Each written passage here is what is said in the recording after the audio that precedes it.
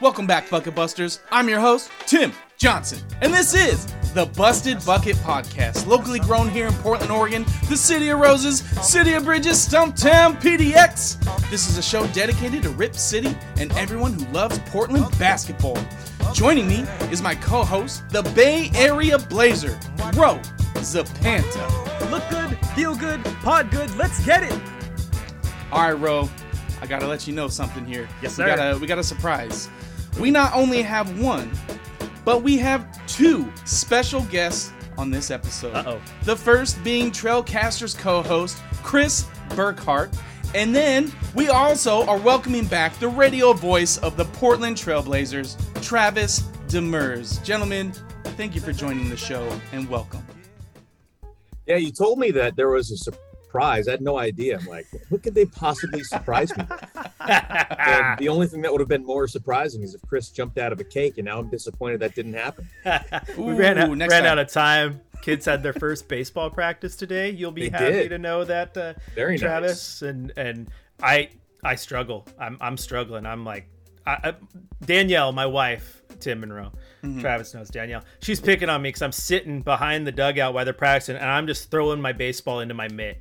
And she's like, "Are you antsy? Are you bored?" I'm like, "It's just habit. If the mitt's in my hand, the ball has to go into it, babe." Like, I was like, "You're not a baseball player. You don't understand." Like, so she just heard pop, pop, pop for an hour, and I didn't get bored of it either. It just felt natural. Did you used to play baseball? I was a baseball player. Is that where that comes from? So, oh yeah. Okay. What about you, Travis?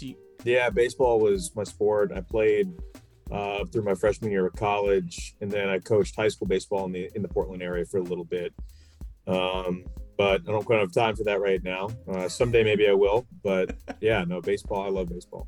Yeah. Yet somehow you migrated over to hoops. How did that happen?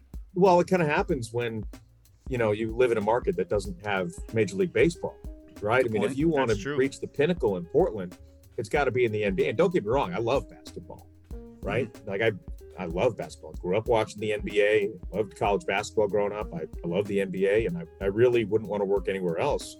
I've done some stuff in baseball, but like in college, there really wasn't an opportunity to broadcast baseball because our baseball field wasn't set up for it. I did a few road games here and there, but when I came out to Portland, it was football and basketball. And then I did a little lacrosse and horse racing, and then had a chance to do some baseball with the Pilots and Hops, and I've done plenty of basketball and had this opportunity. So here I am, and I love it. And people ask me, Chris has asked me the question before, if Portland gets a Major League Baseball team, would you want to do it? And I wouldn't. I'd want to keep doing the Blazers because, number one, I love my job and I love the people that I work with. But number two, the baseball season is so long and grueling. The days are long. And you show up to a game on any night, it could be a 14-inning, 5-hour game. The NBA, even if you're going overtime, it's like 2.5 hours and you're good. Right. Absolutely. And I know when I'm going to be home. My kids actually will remember my face and not just through FaceTime. So as much as I love baseball, the NBA is where I want to be. Yeah. That makes from sense. From the media side, that's why covering Timbers and Thorns game is my absolute favorite, because I know that I'm in and out in 90 minutes, maybe a little bit of stoppage time, but then I'm done. None of this TV timeout nonsense. No 4 or 5 overtime games. I'm just in and out, and I love it. Like sometimes we get these games where it's like there are 712 free throws taken, and you look at because every box score has the time of the game on. And those games, like we had one last week or the week before that was like 2 hours and 31 minutes. And that was like obscenely long. And it's still only 2.5 hours. It's like, okay, I'm still getting home before 11 o'clock. I can still, get to sleep in time to get up with my kids. Mm-hmm. That makes sense, especially if you're a family man. Chris, now you're going to have plenty of time during this episode to take over and grill Travis on whatever it is you want to grill. I know you said you came unprepared, but you're pretty good talking off the cuff. So the first question goes to you, my friend. And we've asked your co-host this before, so hopefully he didn't spoil anything. But the question becomes, Chris. Mm-hmm. LeBron James or Michael Jordan? Who you taking? The answer is simple, and I don't understand why people try to complicate this so much.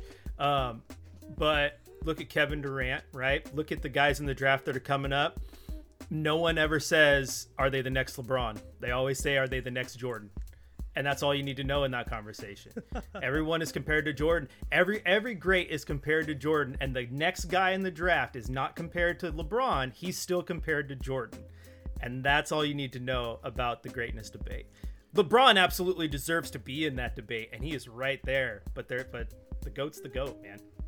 And this is why you're welcome back on the show and your co-host is not. Hey, Chris, how old is your co-host? LeBron, yeah. No, Keith on Trailcasters. Oh, it's Keith. It's Keith. And I'm his co-host. It's his podcast. He's just kind enough to let me on. That's right. And I, unfortunately, Ro and Tim might have to get used to this too. Once you let me in the door, I don't like to leave. Travis let me on his radio show one time. We became best buds. So it's true. It's very true. I don't like to leave. But yeah, I love LeBron. He's one of the very few players, and I'm sure Travis can attest to this, covering games and calling games. Like, he's one of the very few players I've watched live that I know can take over a game at any single minute, flip the game on its head, and just go nuclear, go unstoppable, right? But again, people aren't comparing. Chet Holmgren is a much different player, but they're like, could he be the next LeBron? No. They're like, can he be as good as Jordan ever was? Like, yeah. Darko Milicic, sure. Yeah. But you get the point. When people get into that, who are they going to be like? It's always Jordan, and that's why, to me, he's the greatest, because that proves the argument right there.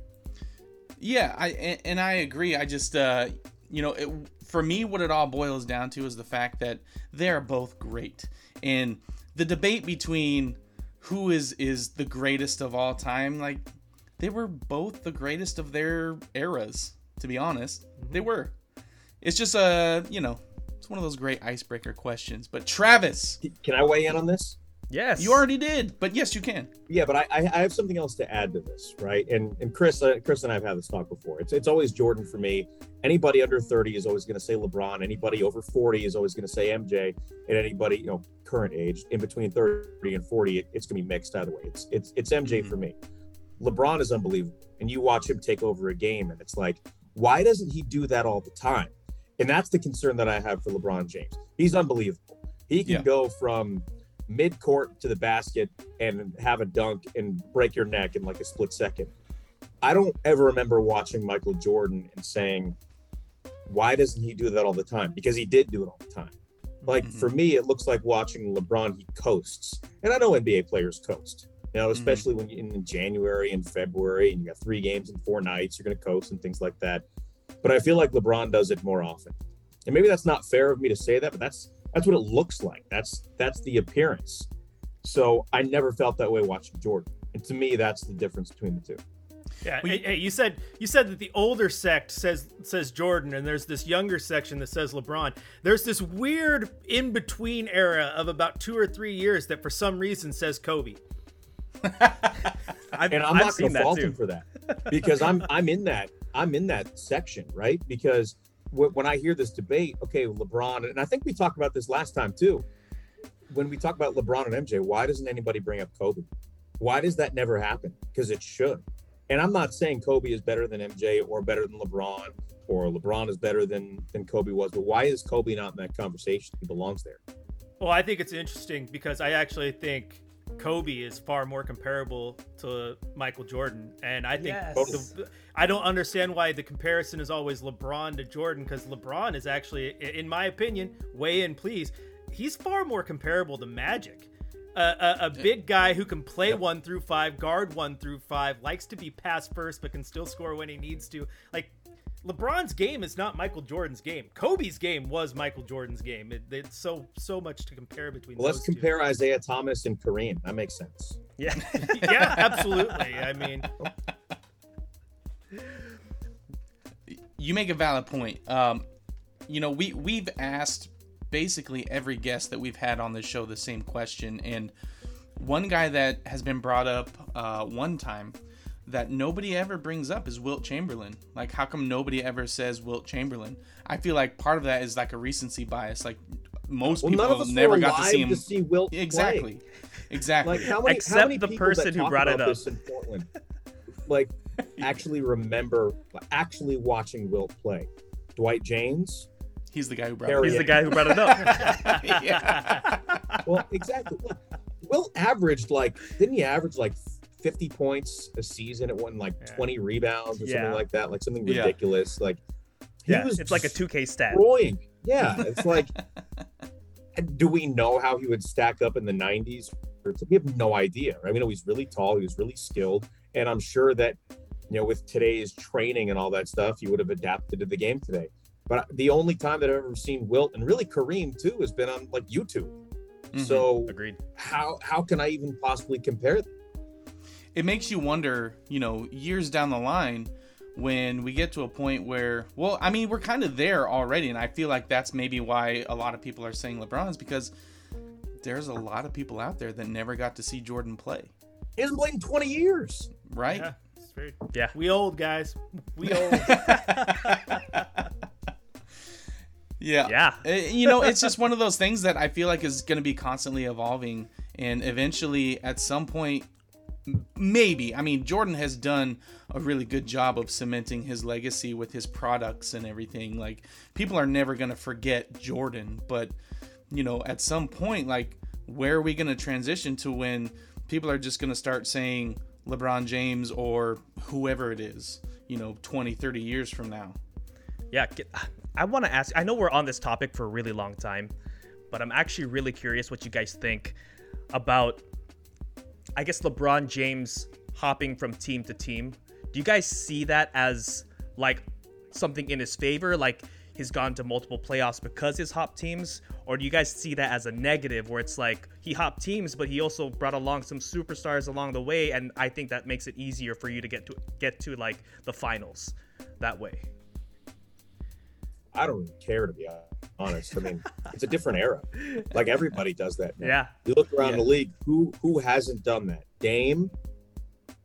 Giannis. Is that about it? Steph? Giannis. But again, look, you're also talking about Steph being in a major market. Yeah. Right? Giannis and Dame are not in major markets. And LeBron, though he was in Cleveland and he made Cleveland, it's still Cleveland. Mm-hmm. And Cleveland is not Miami. Cleveland is not LA. Careful when you're talking about Cleveland, Travis. Remember what happened last time? I'm not talking negatively about Cleveland. I'm specifically talking about the market size and the marketability of Cleveland. This is not a Detroit situation like last time, which I was kidding. I had a wonderful time in Detroit a couple of weeks ago. It was lovely for the 18 hours that I was there. But when you're in Cleveland and you can go to Miami, I mean, there's so many things. Like, it's not just the fact that it's Cleveland. Like, there's no state income tax in Florida.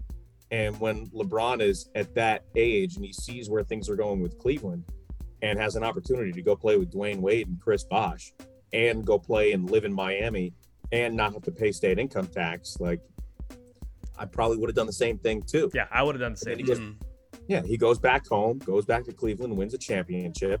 Okay, where am I going to go next? I love LA. I've got a house in LA. The Lakers are, the most recognizable team in the NBA. Go play for the Lakers.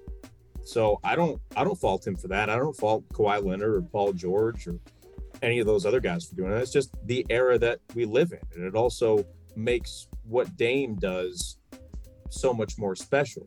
And like, if we don't know yet because he's so young, but like Luka Doncic, right? Is he going to stay in Dallas his whole career? I have no idea. But Dallas is also a major market. Trae Young in Atlanta, major market. So like some of these teams, like even Phoenix, like you think about the advantages that Phoenix has, right? Yeah. Phoenix is beautiful. Right. Like, you tell me you don't want to go live in the sunshine of Phoenix all year long, and you're also in a major market that has everything that you could possibly want in it. Great nightlife, great food, great weather, all that stuff.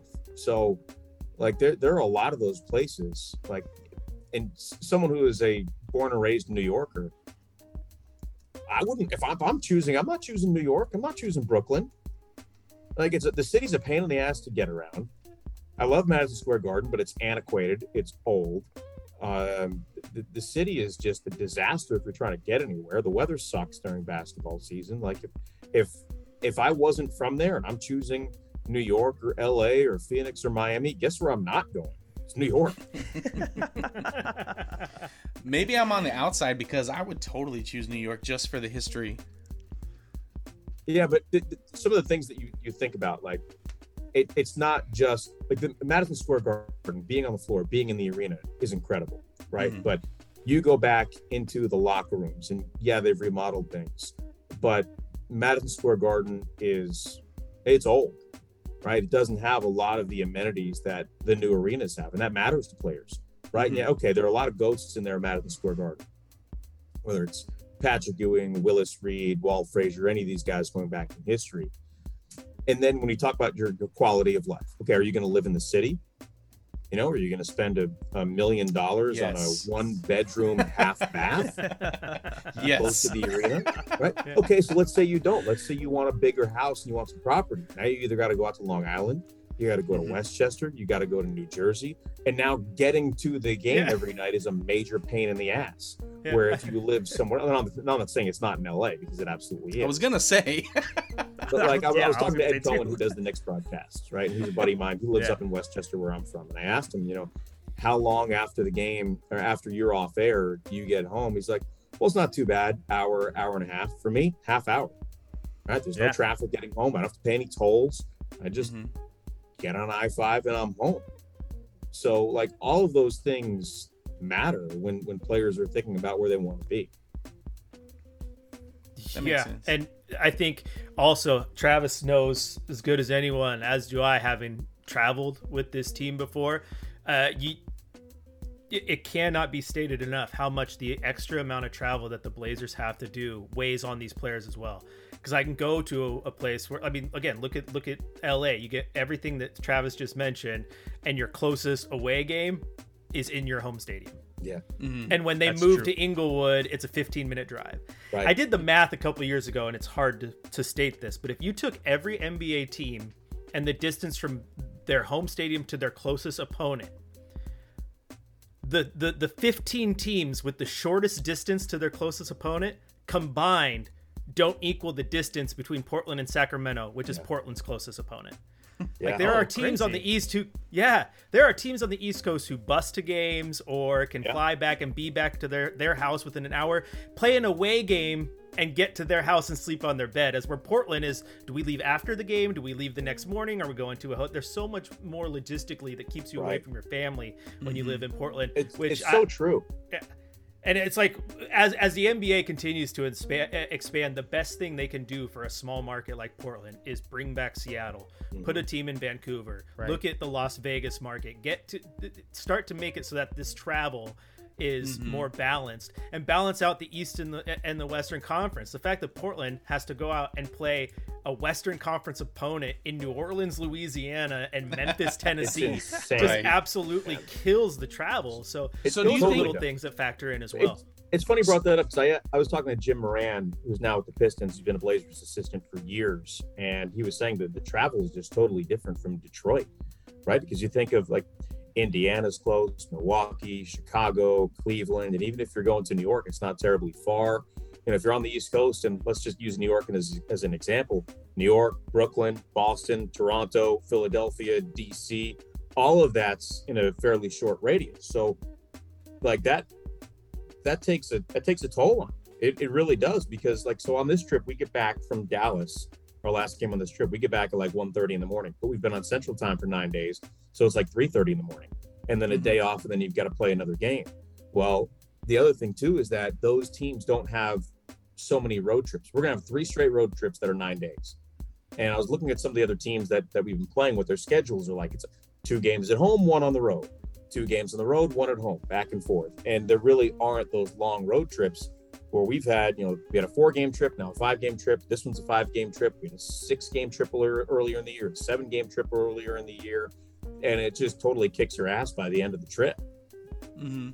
So with that being said, I have a question here. So do you think that if and when the NBA makes it a little more equitable as far as travel is concerned for teams like Portland, do you think that solves the issue where people are talking about Portland being a small market team and nobody wants to come to Portland? Do you think that would factor into that and maybe make that negligible at that point? Say there is a team in Seattle and Vegas and Vancouver, and it cuts down on the travel time and distance. Do you think that Portland continues to have an issue attracting free agents at that point? Yes and no. So, like, I think about this, like, where have the biggest free agents over the last 5-6 years gone? Because you can't compare 10 or 20 years ago, right? Things have changed. And by the way, what we have right now, where we've got 2 games in one city, it's amazing. I love it. We had a whole day off today, and I didn't have to travel anywhere. And the prep for tomorrow is going to be way easier and things like that. I love it. I hope we do more of these. But you look at some of the big free agents that have gone to different places over the last few years. Where have they gone? Or where are players that have wanted to be traded asked to be traded to? Right? They go to bigger markets. Yeah, off the top of my head, it's all the bigger market teams. Yeah, it's LA. Sometimes you get Chicago, but Chicago's a big market, things like that. But why do players right now sign in Milwaukee that wouldn't have signed there 15 years ago? Golden State is a massive market. Nobody was going there to play 10, 15, 20 years ago because they sucked. Right? That's a huge part of it. So, like, winning, I truly believe that if the Trailblazers are consistently near the top and they are close, getting free agents to go there will be a lot easier. Getting players to go there will be a lot easier. Whether that means, you think that travel has no bearing on it whatsoever? No, I think it does, but I think you're willing to overlook those things and go to Milwaukee. And we were in Milwaukee just before the All-Star break. Milwaukee's a cool city, but I walked a block and a half and it was like 4 degrees outside, literally. And if you're not used to that, it just hits you right in the gut and sucks the wind out of you. Right. And it's like, do you want to go be in Milwaukee and not win? Or are you going to go to Milwaukee and have a chance to win a championship and you'll suck it up because you know that the environment that you're going to be in is where you want to do your job. So I think all of those things are taken into consideration for sure. But winning solves a lot, man. Well, yeah. I mean, I think that's... Yeah, I agree because I've had this argument on Trailcasters, and it's kind of... Wait, hold on, Chris. Are you promoting another podcast on this podcast? Yeah, but here's the deal. We had Tim on our show the other day because one thing I am big on is supporting all the other pods around you because it only makes you better, man. Amen. Absolutely. And it's all good. We're basically in a partnership. It's all good. Today's show is brought to you by Trailcasters. There you go. Yeah. Remember what I said about Travis letting me in and I never let go? We came Tim came into our podcast one time and then now I'm on his. It's a slow process with me. How it should be. Chris, you got to clip Travis saying that and just like toss it in the intro. For real. Right? I should. But no, back to the original topic here. You talk about free agencies and things. I think so much more goes into free agency. It's the little things that, like Travis said, and like this idea of like sales tax and state tax thing, like those things play in majorly more so than market size. Because this idea that Portland struggles to get free agents because it's a small market, I think is the biggest crutch for anyone to lean on. Because back to Travis's point, if market size was the only indicator of your ability to land free agents, then there would be no reason why New York and Brooklyn wouldn't be the best 2 teams in the Eastern Conference every single year because of market size. There's no reason that the Lakers would be the best team every single year because of market size, and they're struggling right now. The Clippers were one of the worst teams in basketball for a long stretch of time, and they're in Los Angeles. Those teams should be good every single year, and there should never be a down year if market size is the only indicator of an ability to land top free agents. Now, you can look at like, oh, well, they got Paul George or LeBron wanted to go. They're like, yeah, that happens. But if this were the case, every single year, there would just be a line of players getting ready to go to those big markets. And that's just not the case because big market size is not the end all be all. It's all those other little things that do factor in.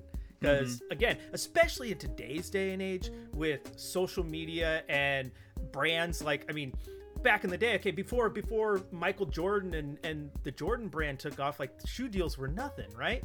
But now you have the ability for Damian Lillard in small market Portland to be a face of the Adidas brand and make multi-million dollars off of shoe deals and little things like this that now players, I don't have to go to the big market to make money because I'm going to make money.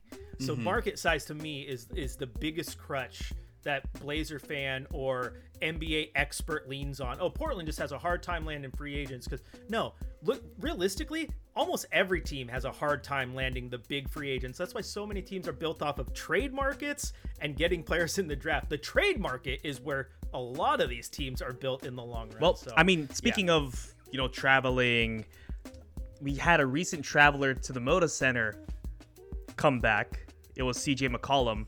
He ended up putting 25, 3, and 4 on us. How weird was it for you guys to see CJ in a different uniform?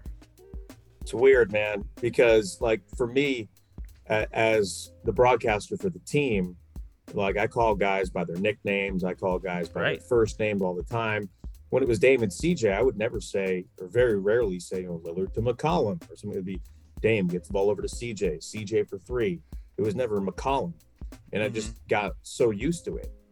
And, when there are players that are important, like Carmelo Anthony, like I never called him Anthony. Who knows him as Anthony, right? It's Melo. Melo, man. Yeah. So when we played the Lakers earlier in the year, I had to make sure that I didn't say Melo because he's not on our team. And I'm not going to call guys on other teams by their nicknames or by their first names. Screw that. No, they're on the other team. They're gone. They're dead to me now. So it was weird. That was the weirdest thing for me is having CJ take a shot and saying McCollum for 3 and not being excited when he makes it. That was what was weird for me. Yeah. So then do you do what everyone else does and lean on LeBron, or do you make a point to say James every single time? Yeah, it's a little bit different with LeBron. I try not to, but I'll say LeBron and then I catch myself, damn it, James has the ball. Or I'll say, if I say LeBron and I realize in the middle while I'm doing it, I'll say LeBron James, and I'll try and transition back to James. But I don't want to give him that kind of treatment. I hated the guy for close to 20 years. I can't give him that kind of treatment. Yeah. What about you, Chris? Was it weird for you? I think it's weird to see anybody come through when they're wearing another jersey because you've just become so used to them wearing the pinwheel for so long. So yeah, it was definitely weird, but I liked it because I've been long on this train that I knew that I got a record of it. It's people can get the receipts that saying that CJ McCollum was going to flourish if he were traded, and it's all just about style and fit. And the big thing is people look at CJ McCollum. He's playing so well in New Orleans, and a big key to that is the fact that for the first time in his career, he's playing a large chunk of his minutes at point guard. Yeah, I'm happy him for at him. shooting guard. And it's a huge difference in his game. And because again, everyone, CJ's a black hole. He doesn't pass the ball. When the ball comes to him, it's just ISO ball. Since he's been in New Orleans, he's averaging career high in assists. Like, it's all about style and fit. And so it's unfortunate. I think it needed to happen as a trade. Just him and Dame next to each other just wasn't working with their two styles. But you knew he was going to do good as soon as he got out.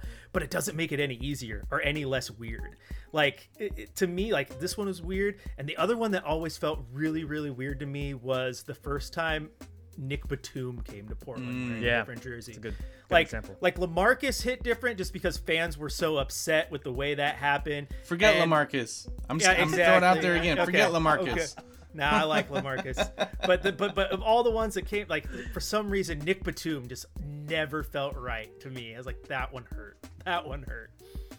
Well, yeah, you know, we've talked for a long time about CJ needing to be traded, not just because the Blazers needed, you know, to have less redundancy in their two guard positions, but also because it seemed like CJ would, like you said, Chris, flourish on another team, so he didn't have to play in Dame's shadow, essentially. But I'll tell you what, I know you didn't ask me, Ro, but I'm going to tell you anyway. Seeing CJ back in a different jersey, it was like breaking up with a girlfriend and seeing her again and realizing, oh no, did we make a mistake? Like, you know what I mean? Like, it was like my heart hurt watching him play for New Orleans, I was like, I hope your did wife we doesn't really listen just to this, mess dog. I hope up? your wife doesn't listen. No, I'm playing. I'm playing Rachel. It's a joke. He's just giving an example. My wife knows what's up.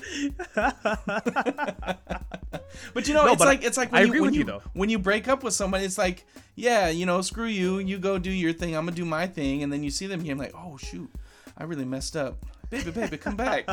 Well, I mean, it's interesting you say that. Go ahead, Travis. What I was gonna say is like time is everything, right? Because if you break up with somebody and you don't see them for 10 years, and you know they don't look the same, and you know they don't look as good as they did back then, and you're like, okay, I'm good where I'm at, right? Right. But CJ like, came back with a new pair of heels and some Right. like a nice He fitted got a dress hairnet, and all like, you that know what I mean? stuff. Yeah. And She got he the did glow it when the Blazers are at their lowest point that they've been in like 15 years.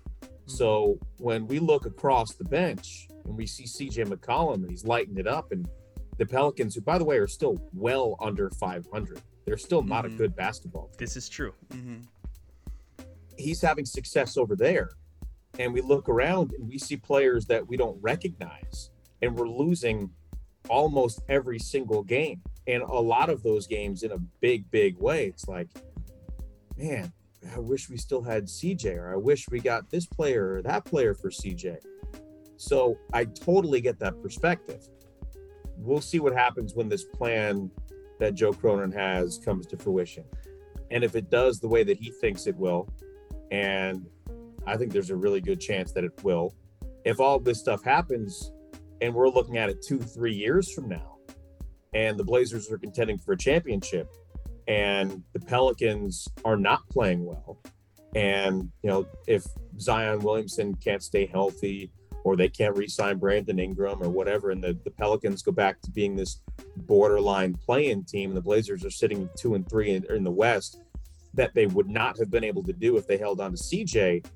Well, now I think you're looking at it in a totally different context, because it's so recent and things are such a struggle for the Blazers right now, and he's killing it. It's like, man, he looks good. I wish we still had him.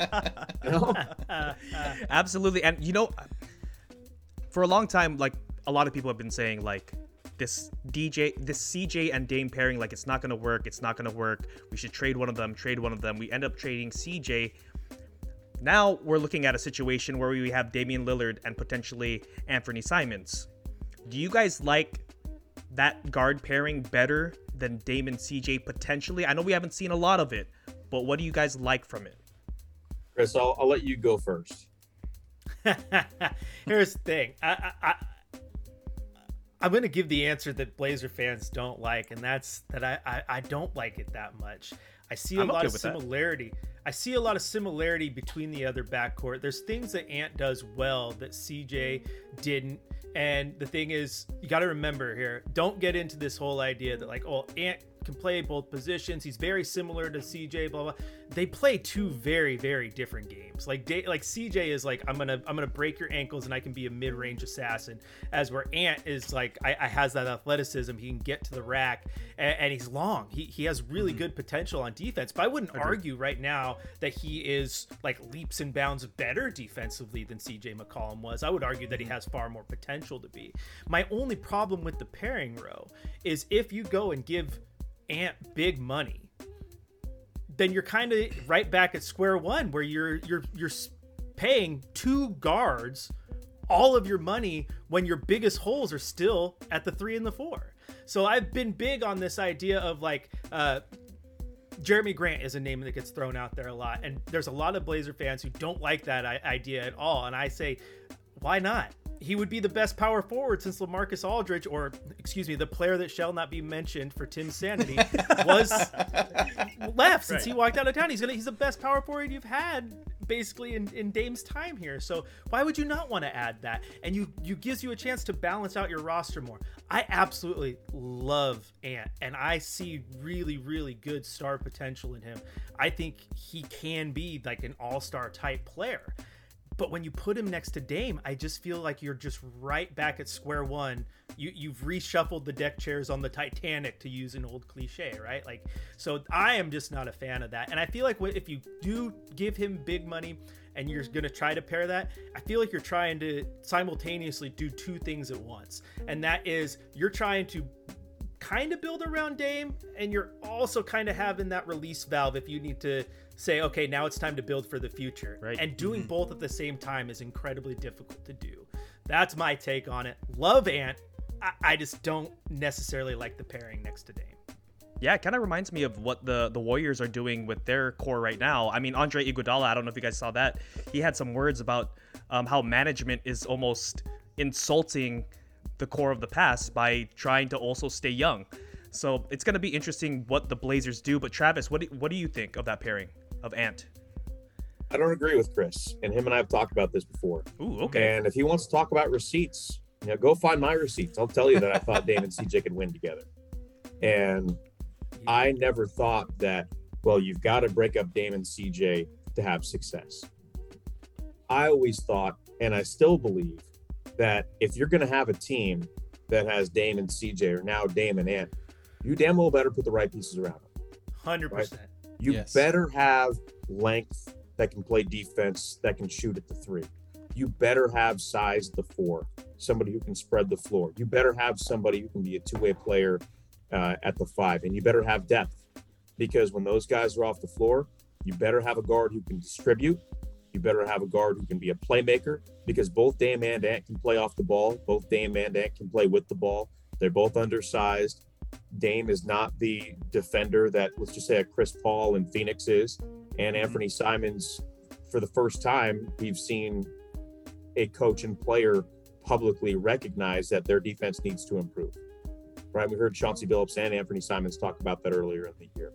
There are some similarities to CJ and Ant's games, and there are also some differences. Ant gets to the rim way more than CJ. Ant gets to the free throw line way more than CJ. Ant, they can both shoot threes. They can both create. They're both athletic. Ant's a little more athletic. CJ was one of the best mid-range players in the NBA. He still is. That's not Ant's game. So one of the things that we've seen the last couple of games is, I don't know how much you guys watched the Spurs game the other night. Drew Eubanks got his ass kicked at the rim. Yeah. All night long. Yes. But it's not Drew Eubanks' fault. Mm-hmm. Yeah. The perimeter defense allowed everybody to get to the rim. And I don't care who you are. I don't care if you're Rudy Gobert or if you're Drew Eubanks.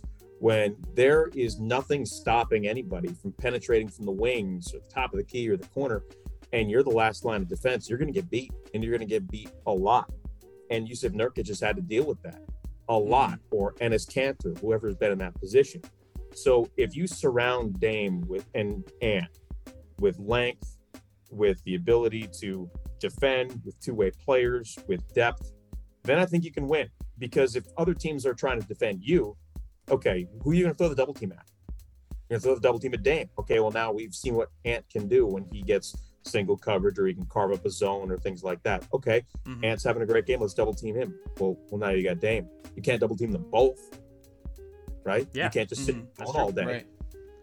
So having both of those guys on the floor together, just like it did with Dame and CJ, opened things up for each other. The problem was when there wasn't anybody else out on the floor that could score, defenses could put all of their attention on Dame and CJ, like we saw in the New Orleans series that everybody wants to go back to from a few years ago, how they were both shut down, except for CJ in that one game at the end of the series, because there wasn't anybody else on the floor who could score. So I'm not saying that Dame and Ant are going to work. If they're going to work, you have to put length and balance the roster around them. You have to put defense, and you have to put other scorers out there. And that's what this whole plan is, right? And that's what Joe Cronin has talked about. He has said, we got to balance our roster.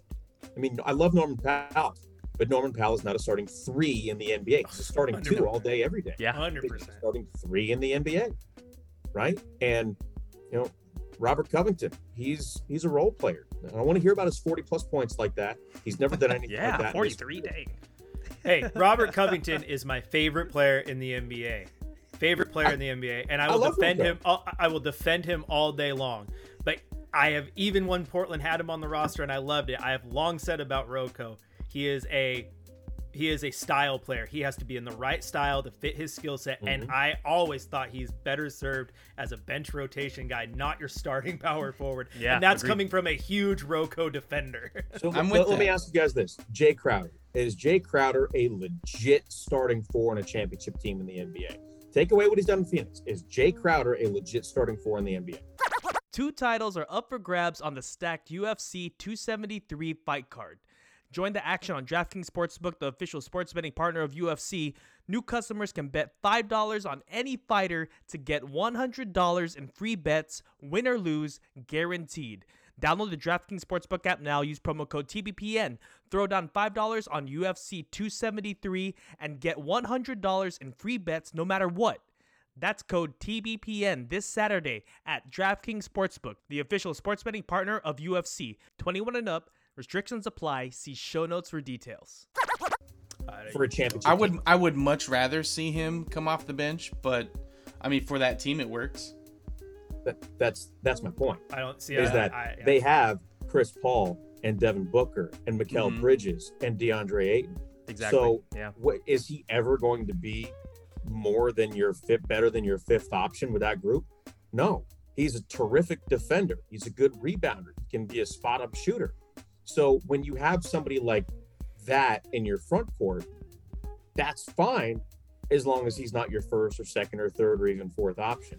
So to me, it's all about fit, right? So if you want to, whoever it is, if it's Jeremy Grant, if it's John Collins, if it's OG Anunoby, whoever you can go get to fill that 3 and that 4, they've got to be long, they've got to be able to defend, and one of those two needs to be able to knock down some shots.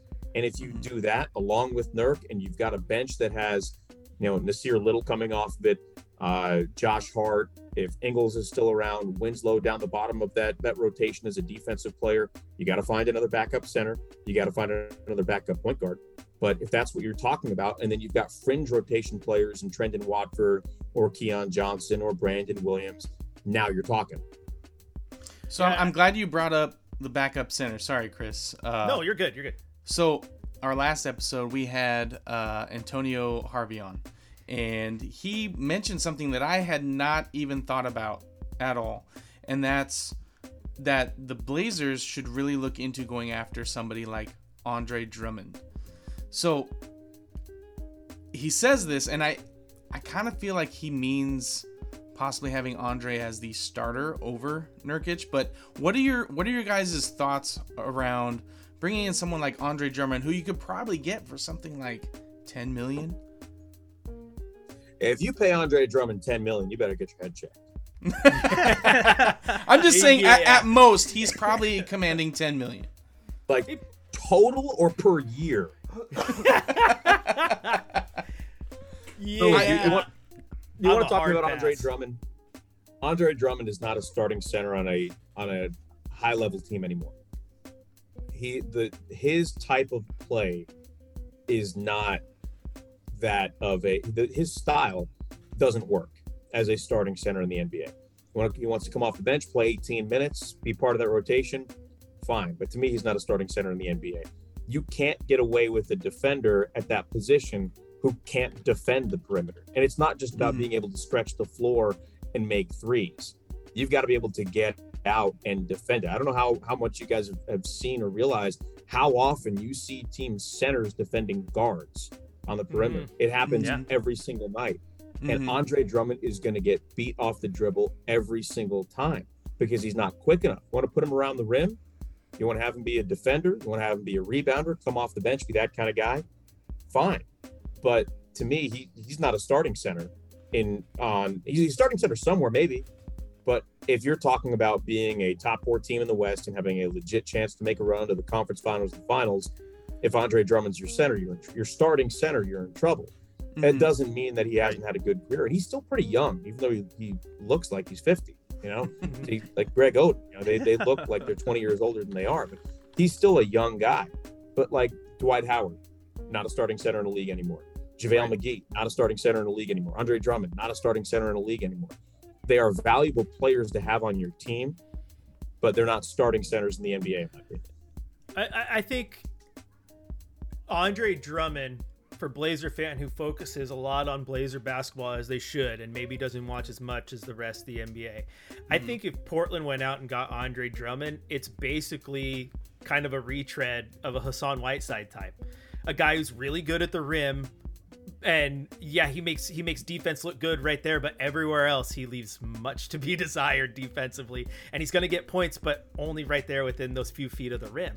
And so I think that's kind of a retread. I actually think like a maybe not necessarily a target for Portland, but stylistically, the type that I could see this team going after is more of a Serge Ibaka type, a guy who can play more than just center. He's going to be able to play power forward. He's going to be able to play center. He's going to be defensive. He's going to be able to get buckets. He's had a slight downtick in his production this year, so he's not worth the $10 million that he's getting paid right now. So maybe he's in your wheelhouse. You look at what Travis said about roster construction around a Dame and Ant pairing, and I completely agree with him, is it's all about how you get that roster built. And even if some of these players that are on the roster right now are back next year, but they're your 14th or 15th player, or even if they're not back at all, I think what Cronin is doing right now is really laying the groundwork for the type of player that the team wants. Because even if these guys aren't here next year, he has a lot of players on the roster right now that are multi-dimensional. Guys like Josh Hart that can play 3-4 positions. Trendon Watford can play multiple positions. Greg Brown as well. Winslow can play both the 3 and the 4. Drew Eubanks plays most of his minutes at center, but if you were running him in minutes at power forward next to alongside Yusuf Nurkic, he can do that on both sides of the floor. So even if they're not here, he's getting a chance to see how Coach Billups works with those type of players. So I wouldn't be looking at free agency. Like Andre Drummond to me is a hard pass because he's so one-dimensional, and he's a center. That's where you're putting him, and he's not doing much else outside, again, defense and buckets at the rim. I think you really got to look at players that can bring multiple dimensions to the table, play multiple positions, guard multiple positions, and that is especially how you're going to be able to work around Ant and Dame, your two, quote, Neil said no, but your two undersized guards, right? Playing each other. But if you have multiple talented guys behind them to mask it, that's how you get through it. You look at Steph Curry. No one has ever argued him being an all-world defender, but the way that roster was built allowed it to mask his inefficiencies on the defensive side of the ball. He's got 6'7" Klay Thompson next to him, who's one of the best two-way players in the history. Exactly, of the game. and you have Absolutely. I say, and you have Draymond, who is one of the best defenders in the league in his prime, and still is when he's on the floor. So yeah, I definitely got to look at those more dimensional players. That's nothing to be said that there's nothing wrong with being an Andre Drummond type. You just have to be in the right system. And I definitely think with what Cronin has done with the roster and what Billups has started to do that we've seen on the floor, they've laid the groundwork for the type of player that they want. So to that point, to your points that you made, Chris, do you think that's why Jeremy Grant has become kind of the overall number one target for the Blazers this offseason? I think there's multiple reasons, because he's good. Like I said, well, yeah. he'd be the best. Like, even though there would be there's still holes to fill, like he would be the best power forward you've had since LaMarcus Aldridge. So why would you not want to add that? And again, I say power forward, but maybe you're still able to go out there and get something even better at the 4 and slide him to the 3, because he can play that if you need him to. I'll tell you right now, I'm not starting him over Nas. Well, you're a Nas lover. It's okay. I am. But I'm just saying. I love Nas I'm just too. saying. You could play him at the 5 in small ball lineups. And Nasir Little, I have long argued. I know that everyone sees him at the 3. I absolutely love Nasir Little when he gets to play small ball 4. I love his game. Like, that's where I would love to see him more. He doesn't get to do it enough. You see it in such tiny little spurts. I would love him there. But the point is, even if you play him exclusively at the 3, he's talented enough to be moved around wherever you need him to do. That's the type of player they need. So, start him. I love Nas, but yeah, I do think Jeremy Grant versatility is key here. See, I like the direction you're going, but Grant's not the guy that I'm looking at, right? For a couple of reasons. Jeremy Grant has 1 year left on his deal. He's going to make $20 million next year in the last year of his deal, and he wants a big deal, right? Oh, yeah. So, and I'm not necessarily talking about his game. I'm talking about the business of it. Jeremy Grant doesn't make a lot of sense to me. And I more like a Nas. 1 year rental. Potentially, because he might not want to come back. And why would you do that? Or you're going to have to pay him way more than what he's worth. right? He's 28 years old. He's going to be 29 over the summer. So you're going to play him through his 29-year-old season and then sign him to a 4-year, $115 million contract when he's 30. You know, that's not something I'm terribly interested in. And, you know, I look at Nas in the way that I look at Jay Crowder. I don't think he is, at this point, a starter on a championship team unless he has the perfect fits around him. And that would be, you know, Dame, Ant, Nurk, and then somebody like John Collins, who is a dynamic 4. But if you're going to get somebody at the 4, if you're going to start Nas at the 3 and you bring in Jeremy Grant to play the 4, guess what? Now you're looking at the same problem because he's 6'7" or 6'8", and now you've got a 6'8" guy playing the 4 as your starter. If you have somebody who's 6'7", 6'8" playing the 4 in a backup role, okay, now you can play small things like that. But I don't like that idea. So for me, if I'm looking at the same position, and if I'm looking at Jeremy Grant, I'm looking at him as a small forward, not as a power forward. The guy that I see is OG Anunoby, right? Because he doesn't fit in Toronto anymore, right? They have their starting wings. Right. They've got the rookie in Scotty Barnes, and they've got Pascal Siakam. He's 6'7", 6'8". He's 24 years old. He's got 2 years left on his contract, about $17 million a year. Then he has, I think, a player option the year after that. And he's not going to command $120 million a year, but he's still scoring 17 points a game. He can still shoot the 3. He's got length. He can defend. So if he comes in and he's your starting 3 with that money at his age, with that kind of contract, that's, to me, that's a perfect fit. I don't know if they would make it work, and I don't know what you would have to give up, because we hear all of this stuff, and I know I'm going down all these different rabbit holes. Chris knows I do this all the time. But if we're talking about teams wanting young players, right? You hear this all the time. Well, they want a draft pick and a young player. If we're having this conversation 6 months ago, the only players who fall into that fit are Nasir Little and Anthony Simons. Now, because these other guys have had an opportunity to play, I think Keon Johnson belongs there. I think Trendon Watford belongs there. Agreed. I think Brandon Williams belongs there, even though you can't trade a two-way player. So I think that's another thing that's come out of all of this, is those players have value now. So now you could have 2 first-round picks, 2 lottery picks, cap space, and these other young players that nobody really knew anything about, but now that they've played, now you do. So now you have more assets that you can move. So does Toronto want cap space? Check. Does Toronto want a lottery pick? Check. Got that too, especially because their first round pick is going to end up going to San Antonio this year. So they're going to need a draft pick. So you got the cap space, you got the draft pick. They want a young player. Is it Watford? Is it Johnson? Is it Williams? Is it somebody else? Check, check, check. Now you've got a deal that's attractive to a team like Toronto for a player that they think that they're paying too much for to come off the bench.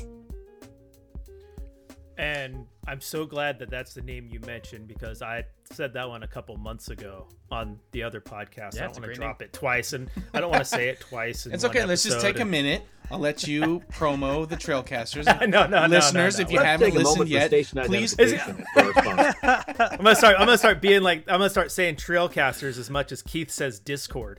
Oh man, true. It's like every other sentence. Yeah, Anunoby is one that is a great name, and he's a perfect stylistic fit, and he'd be a huge upgrade at that position.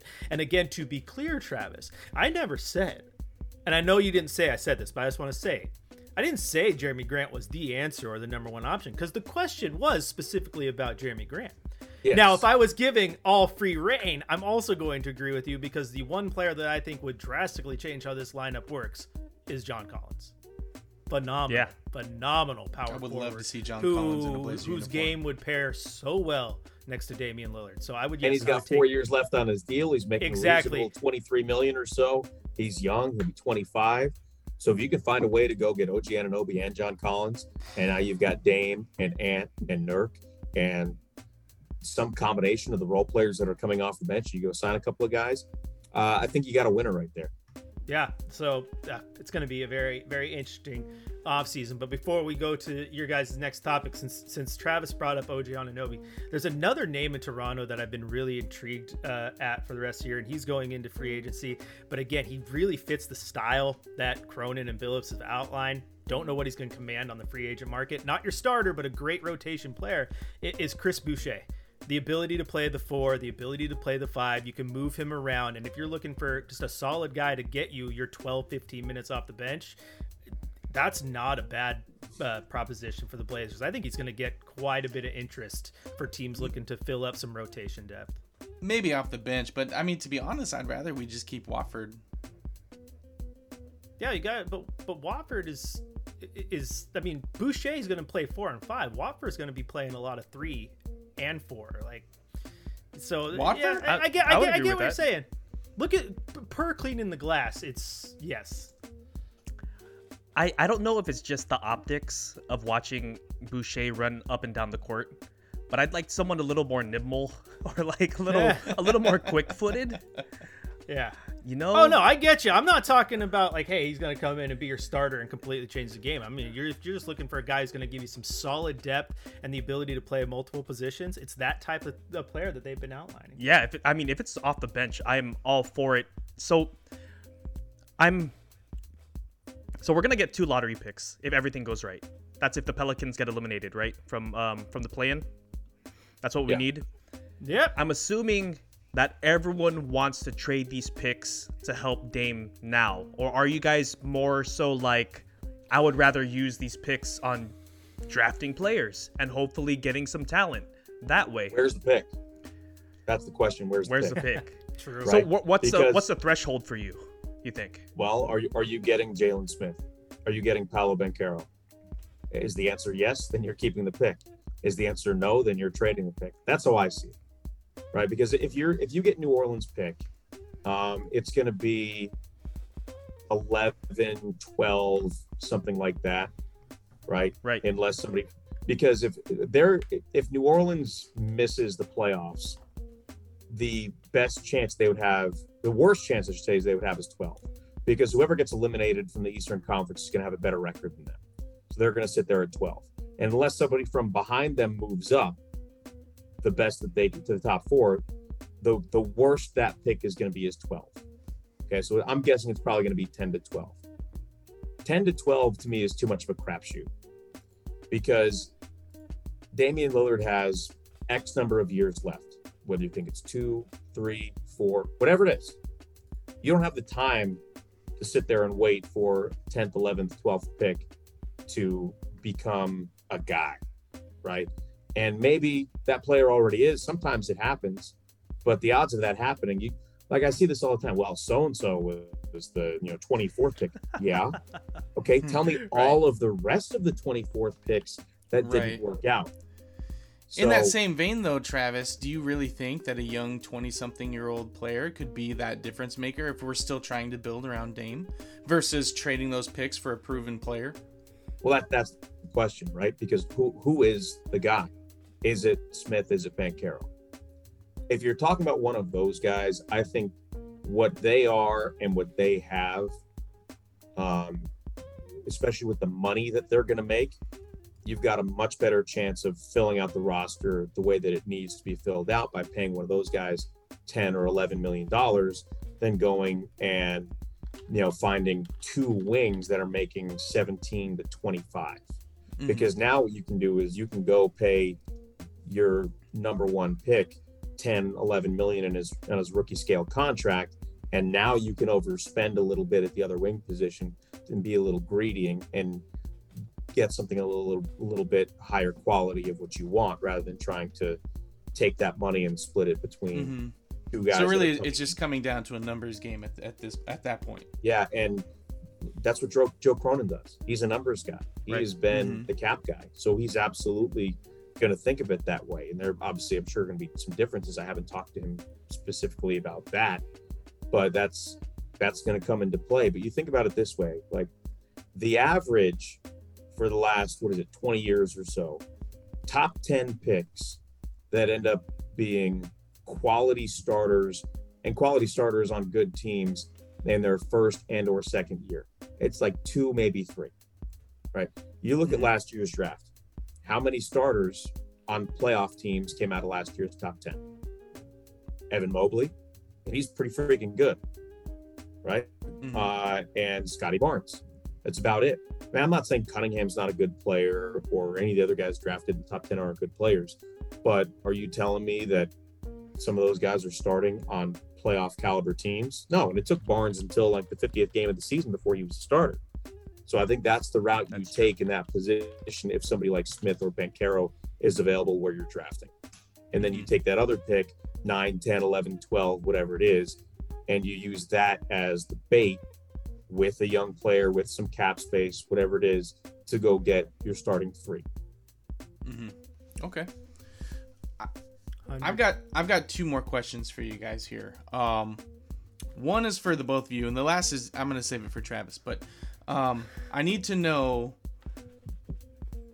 this season, what would you consider as the bright side to the 2022 season? Because there's been a lot of downs this season, and as we're kind of coming into the pinnacle, the end of the season, what is the best part of this season for you? We'll start with you, Travis. I think the most important thing is that Dame got to rest. Dame had his procedure. He got to rest, and he's going to take 9 months off. No basketball, doesn't have to think about it, because unless Dame is 100%, you're not going to be able to compete the way that you want to compete. So anything that comes out of this season positively is secondary to that. That's number 1, 1A, 1B, number 2, 3, 4, whatever it is. Damian Lillard finally being 100% for the first time in a half decade is the most important thing that has come out of this season. And he hasn't had to rush back. He hasn't had any pressure to come back. That's the most important thing. And then I think the other thing is developing the young players, whether they're going to play for you or they are players that you're going to that are going to be attractive to other teams. I think that's really important. And then, clearing a lot of the money off the books, because the purgatory that they were in, paying so many guys so much money, especially in the backcourt, they were never going to be able to get the balanced roster that they wanted. So being able to clear a lot of that, and while you don't have as many of those A and B or B and C type players that you can include in trades, you have so much flexibility on the books that you can maneuver in a completely different way. What about you, Chris? Yeah, I think for me, the positive is that, as weird as it sounds, the positive is that the ship has been rocked.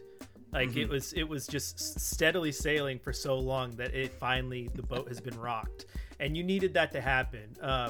Like every single offseason, like you knew the Blazers' plan, right? They're gonna go get a small forward who can shoot the 3. So I'm gonna go get Kent Bazemore, or then I'm gonna go get Mario Hezonja, and Mask can tell you about how athletic he is and how he can play everywhere. But then the next offseason, it's just a retread of the exact same guys under different names. Or we're gonna have Enes Kanter, then he's gonna go away, but then we're gonna go back to Enes Kanter. But in between, we're gonna go to Hassan Whiteside, and then we might even go back to Hassan Whiteside because we just have this plan that we just do over and over and over. The ship was rocked, and that's why I'm so intrigued with how the draft and the offseason plays out, because Portland has a chance mathematically to possibly land a top 5 pick. They're playing in the lottery. They could get 2 lottery picks here.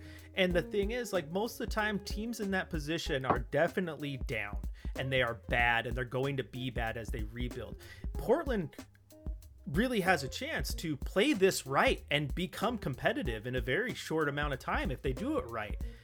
But they could also mess it up. But the thing is, there's no game plan here. It's fun. We're watching it. We're going to enjoy what's going on. They might hit a home run, they might not, but it's not Groundhog's Day. It's not the same thing over and over and over to me, and I love that. I'm so intrigued by what they do. Like, we debate all the time. Like, you ask the question, what do you see them doing with the picks? Do you see them using them? Do you see them trading them? Like, there's a debate here. What are they going to do? Every single year, it wasn't if they were going to trade them. It was like, God, what are they going to do with this pick? What lucky player is going to fall into their lap? How is this going to get spun? Like, right? Like, so yeah, that's what I like. And secondly, I think there's a huge bright side in what we're seeing on the floor, out of the players, but more so out of what Coach Billups is doing. Early in the year, with the full roster, things looked rocky. People were really down on what Billups was doing. They're like, this guy said he's going to be a defensive guy. He's going to change this, he's going to change that. I'm not seeing it. The team is not winning, but you've really started to see a lot of those little stylistic changes that he's tried to bring on take shape. And I'm really excited by how that plays out when he has a full healthy roster, and he's not playing guys who, again, not putting any disrespect on these guys because they are the top 1% of the 1% in the world to even be in the NBA. But there's guys on this roster who are going to be in the G League next year or be trying to decide where they're going to go. It's not going to be in Portland. They're not going to be getting NBA minutes. But you're still seeing good things out of them, out of what Coach Billups is doing. You look at what Ime Udoka did in Boston. He had a very similar start to Coach Billups.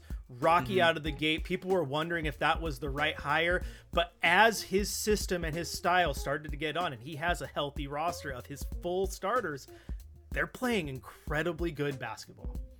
And so Billups, I think you're really starting to see what he is as a coach, what he can do as a coach. You've seen stylistic changes on defenses. You've seen differences in how the offenses run, but you're just seeing it with Trendon Watford and Brandon Williams and Drew Eubanks. Now imagine what it's going to be like seeing that with Dame and possibly Yusuf Nurkic and possibly Anthony Simons or whatever 3 or 4 you get to come in that drastically changes the roster. And to me, that's a huge bright spot and should not be overlooked at how much Billups has changed the philosophy of this team. 100%. I think that's incredibly exciting. Finally, for the first time in however many years that we've been watching the carousel, essentially. Travis, this is a big question for you. Okay, I'm ready. So, you filled in for Kevin Calabro a couple times now. I know you knew this was coming. You filled in a couple of times for Calabro now. The first part of the question is, do you take the same approach going into filling in for Kevin as you do for your radio programs? And also, to me, all signs are pointing towards you and Lamar being the guys to usher in the next season. What are your thoughts on that? And is that a real possibility? Look, I will say, I'll start with the second part of that question first. Kevin Calabro is one of the greatest broadcasters in the history of the NBA. I don't think it's right for me to speak about when he's not around anymore. I think he deserves more respect than that. And I don't think it's a disrespectful question. It's a fair question. It's an honest question. But from my perspective, I think it's disrespectful to speak about that because that's his chair. That's his chairman. I love the chair that I'm in. And if someday they say to me, hey man, Kevin decided to retire, right? Because I don't know, maybe he's going to keep doing it till he's 80. Maybe he's going to be Al McCoy. I don't know. But if that day comes where on his terms he says he's not going to do it anymore, and they came to me and said, we want you to slide over, I think that would be pretty cool. In the meantime, I love my job. And, I never had any thought that that TV was part of my future. I mean, they specifically told me during my interview process, we want someone who wants to do radio. If we wanted someone who wanted to do TV, we'd go find someone to do TV. We're not hiring someone to do radio to eventually do TV. So I don't know whether that's in the cards or not someday. So I'm just coming at it from the angle that I love doing radio. And if they ask me to do TV to fill in here and there, I will happily do it. As far as the approach, it's way different. I mean, it is so different. I've done TV before. Like I've done some games with the Pilots, some other TV stuff, but my prep and my notes were all the same. And then I'm so used to this schedule, this pregame routine where, for a 7:00 game, 6:05 pregame starts, 6:10 I do a hit with Jay Allen, 6:30 I do a hit with Jay Allen, 6:50 I do a hit with Jay Allen. And then we start the game and boom, go from there. But I'm doing prep. I do my pregame interview with coach at 5, all this other stuff. With TV, it's like, all right, make sure you're there, ready to go by 6:15 for the rehearsal. What? That's it? Like, I'm looking at my watch, like 5:45. I'm like, am I supposed to be somewhere? No. Like, what am I doing? And then I run through the pregame stuff with Lamar, and I was nervous. I mean, I was nervous. I don't know if you guys saw this. I'm sure you did because you've been on social media. But we couldn't tell. I took a lot of crap for my hair. People made a lot of fun of my hair. So I've cut it since then. So while we're here, so you can kind of see, like there's a little hard part right here. It's thrown in a little bit, right? Okay. So this was longer, right? It was nice and flowing. I shaved it all off. The hard part started over on the side of my head. And Chris, you remember when I got the haircut. And then over time, it just started to migrate over, over. And then in the center of my head, there's just this line. And I've got this like beautiful, long, luscious hair over here, and then shaved over here. And it did not translate to television at all. Travis, this podcast, it's an audio file. Yes, We're I on know, camera but I'm right talking now. to you. No, I know. We're on camera right now, so You're since the one who's talking got the about long, flowing hair. I'm aware. luscious hair. It's Holy Troy Polamalu. I'm pulling off my best Steven Adams Islander. That's incredible, Seriously. man. And you got the island tattoos to go The with it. Kiwi over here. Yeah. The tattoo really sets off my Maui I feel vibes. like You couldn't Aquaman's tell, by here. the way, the sarcasm in my voice when I was talking about my long, luscious hair. You have long, beautiful, flowing I hair. just wanted to show it off. I always It's put it in my little gorgeous. I bun. love it. Yeah. I'm sure the listeners are getting a beautiful shot of it right Yeah, now. it was my midlife crisis when I got taken Yeah, off. it looks TV. like I we was have Travis should- and Jason Momoa now. I'll take that comparison all day. I feel like the Trailcaster should get a sponsorship from Vidal Sassoon or something. Yeah. That's true. We'll work on it. The point that I was making is that nobody on social media criticized the job that I did. All they want to do is criticize my hair, and that's fine. Like, I'll take that. You want to make fun of my hair? Yeah. You think I got weird looking eyes? I have a tooth that's pointing the wrong direction? Whatever. I don't care, as long as you're not talking about my broadcast, which was cool to me because people in this town are very territorial about their broadcasters. And I'm sure somebody said something negative, but most of the stuff that I saw was all positive, especially about my hair, which I've since cut off. Anyway, so going from game 1 to game 2, it was only supposed to be a 1-game thing. And I didn't find out that I was doing the second game until the day in between. Mm-hmm. And the biggest criticism that I got from my bosses is that this is a TV broadcast, not a radio. Don't talk so much. And I definitely applied that to the second game because it was, you want to be better at the second game than the first. And Lamar is awesome, man. He is so good. He is so fun to work with. He takes so much pressure off because TV is really built for the analyst. Radio is built for the play-by-play announcer. TV is built for the analyst.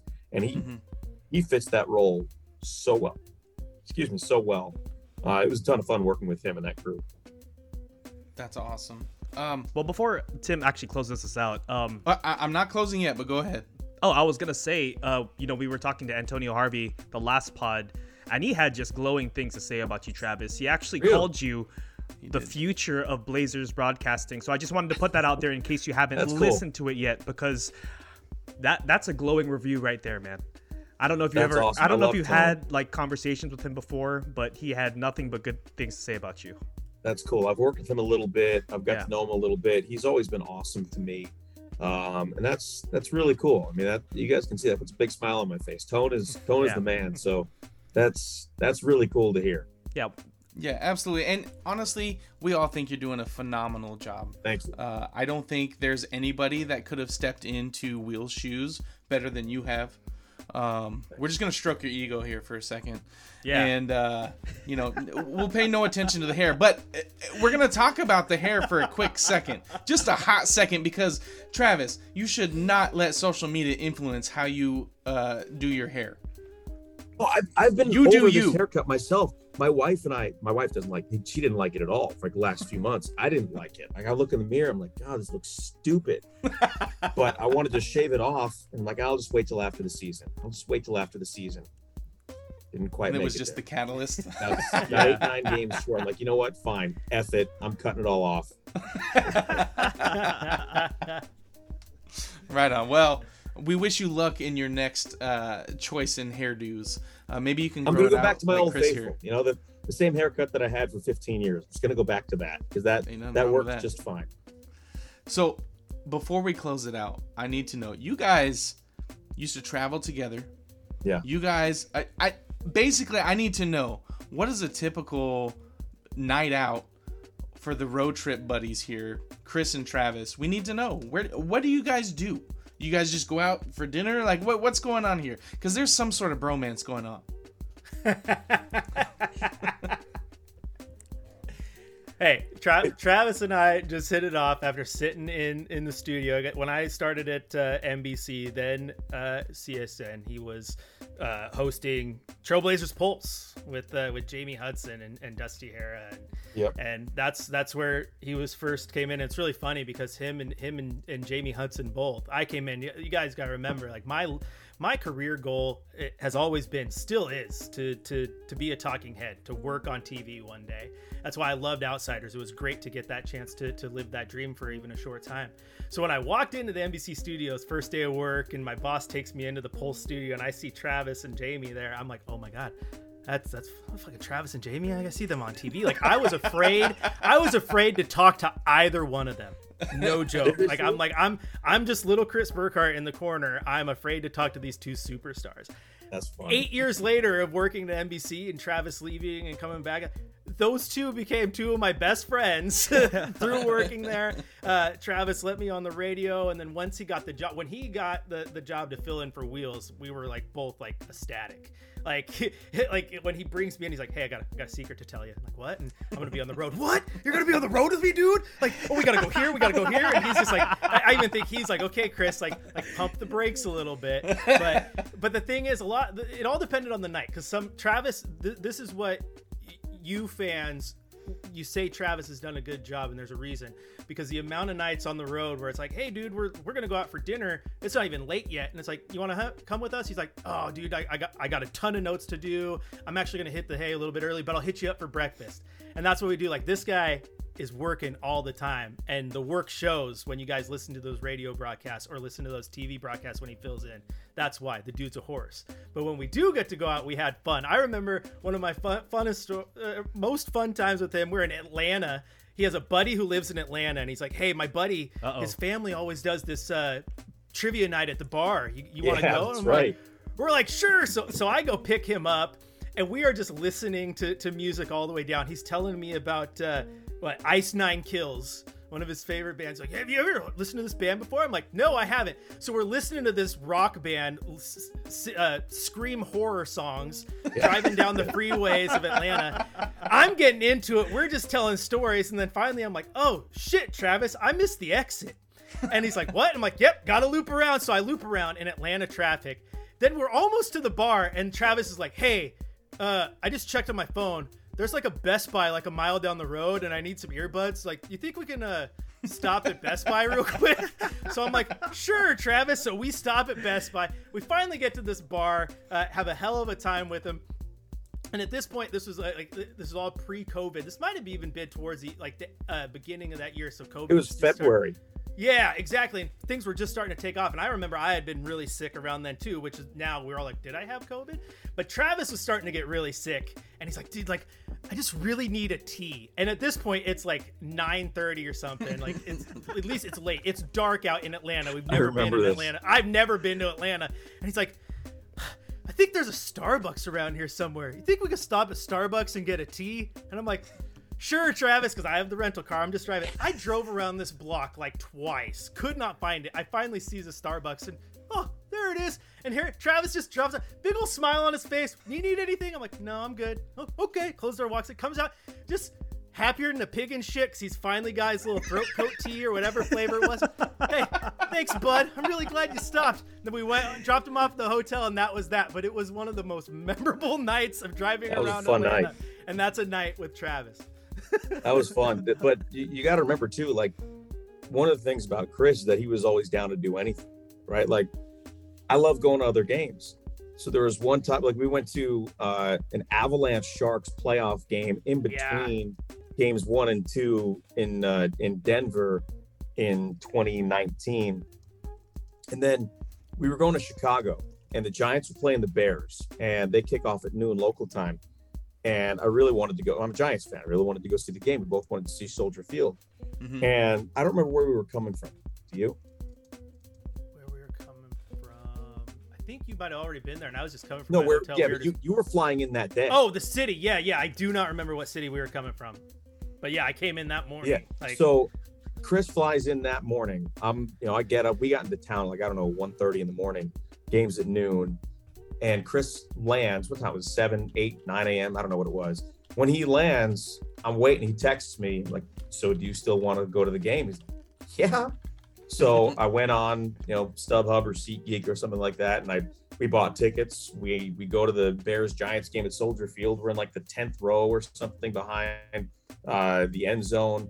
And you remember that kid that was in front of us? Must have been like 19, and he was wearing a Giants jersey and just talking crap to all the Bears fans, and his parents were like putting their hands over their head like this, like, oh my God, this kid's not with us. Yeah. We had some good times, man. Just looking at the schedule, we go to random baseball stadiums. Went to Miller Park and checked out, Old Milwaukee County Stadium. So Travis and I, like I said, I'm a baseball guy at heart, and so is he. So we'd geek out on that. So yeah, in Milwaukee, they didn't have a shoot around that day, so we had all morning. And he's like, "Hey, around lunchtime, I got a few hours between notes. Like, you want to drive down to Miller Park?" We're like, "Sure." So we drive all the way through Milwaukee to the baseball stadium, park in a spot that I'm like sweating bullets because I don't even know if I'm allowed to park there, but I parked there. We just walk around the stadium, check out all the spots. We went to the not opening day, but opening weekend at the Twins. That just popped up on my Facebook memories. Like, so yeah, if there was a game in town, Travis and I were going to go there. If there was a stadium to go see, we were going to go see it. Again, because right before COVID, but yeah, New Year's 2020 in NYC, his hometown. He's like, we got to go hit up Little Italy. So we had a sweet little New Year's Eve dinner, and we didn't go anywhere near Times Square. No, we were at this bar like just outside of the main area, so we didn't have to deal with anything. And oh gosh, but New Year's Eve there, and oh yeah. So by the way, Chris mentioned my notes. These are my notes for last game. Oh geez. Dang. So there's a lot of information packed in there. But for as much as I love Travis, and for as much as I tell grand stories about him, because he was one. I'm also a pain in the ass.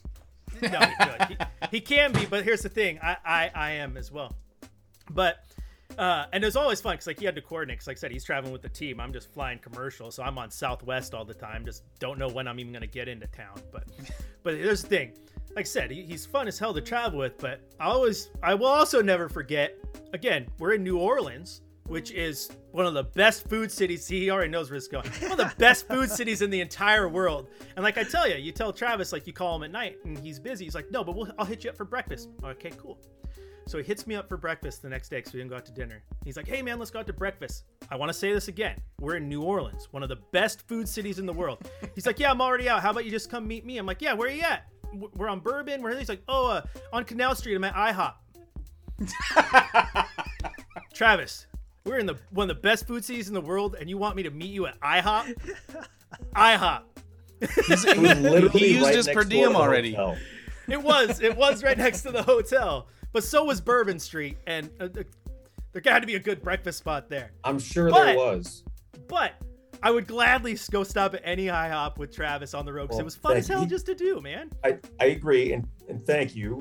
I'm totally on board with you on that. The problem is, like, I'm not great at going to find new stuff, like in a new city. So if someone said to me, hey, I've never been to this place, Chris, if you're like, hey, there's this place on Bourbon Street, it looks great, let's go check it out. Okay, let's go. I'm not the one who's going to go find the place. So if there's an IHOP right next to the hotel and I'm being lazy, I'm just going to go to the IHOP right next to the hotel. So really, Chris, this falls back on you. You should have suggested a place. Yeah, but didn't you not just hear him say himself that he's a pain in the ass? When you know your travel buddy's a pain in the ass, you don't want to wake that beast. Well, you also said you were a pain in the ass, so you guys could have both canceled each other out, and you could have suggested a place, and he could have met you. It was way too early. It was way too early for that. IHOP in New Orleans, that's amazing. And we did go to Waffle House in New Orleans too. One of my goals, I think we talked about it last time. One of my goals is to go to a Waffle House in every state that has one. You did. So I have crossed Louisiana off. Nice. So how many states are left? I'd have to look. I think there are like 31 states that have a Waffle House, and I've been to like 22. You're close. Is there one that really stands out to you? That I've never been to, or that I need to go to, or that I've been to? That you've been to. They're all the same. Okay. Well, that was a crappy question. They're literally I'm sorry. all cookie cutter. They're all the same. But like, no, I mean it they're all the same. It's not like, you go to a McDonald's and it's like, man, this McDonald's is really nice. There's some Waffle Houses that are pretty dingy, but even the nice ones, they're all the same. But I've never been to like Arkansas, Alabama, Mississippi, I've never been to those states, so I haven't been to a Waffle House in those states. The real question is, do you order the same thing every time you go to a Waffle House? I do, because it's like the best of everything. I get like their all-star special order. So you got the cheese eggs. They give you just plain white bread toast, grits, waffle. What else is in there? Bacon. Oh yeah, you can't. I was gonna say, where's the meat? You gotta lead with the bacon. So yeah, it's the same thing. And then coffee. It's not very good coffee, but it's hard to have a meal like that without having coffee. Oh, right on. Well, gentlemen, I want to thank you both for joining the show. Travis, thank you. Chris, this is your first time, so thank you for your first time. And Travis, thank you for making this a recurring thing here. Sure thing. Thanks for letting us hijack it, by the way. Oh, of course. That was the whole point. Absolutely. That was the whole point. I did one show with Chris on his show, and I could just tell he was going to hijack my show. So I thought, what a better time than when his old buddy Travis Demers is on the show. Hey, I just gotta give you credit for at least saying his name right. I remember one of the first times Travis got me on radio. Yes, and he would like try to correct me during commercial break. I'm like, what? And like he let it slide, but I won't forget it. It's like, what an idiot! How did I? Hey, Kevin Calabro didn't even get it right until last year. Really? He would say like Demers. Demers. Yeah. Well, Sounds I've fancy. heard it enough. I tend to try and say it right, but when it comes to basketball players, I very rarely get it right. All you have to do is go back to our previous shows in our catalog. It's ridiculous. It's so bad. Anyway, big shout out to you guys, my co-host, the Bay Area Blazer, Rosa Panta, the Basketball Podcast Network, DraftKings, and especially you, our listeners, Twitter followers, and Bucket Busters. You make it so easy to keep stepping up to this mic. Keep reaching out to us on Twitter @BustedBucket with your comments and questions. We love building community with you all. And don't forget to rate, follow, and subscribe. And also leave a review if you're digging what we're saying. Be good to each other, Rip City. We'll catch you next time on the Busted Bucket Podcast. Thanks for listening.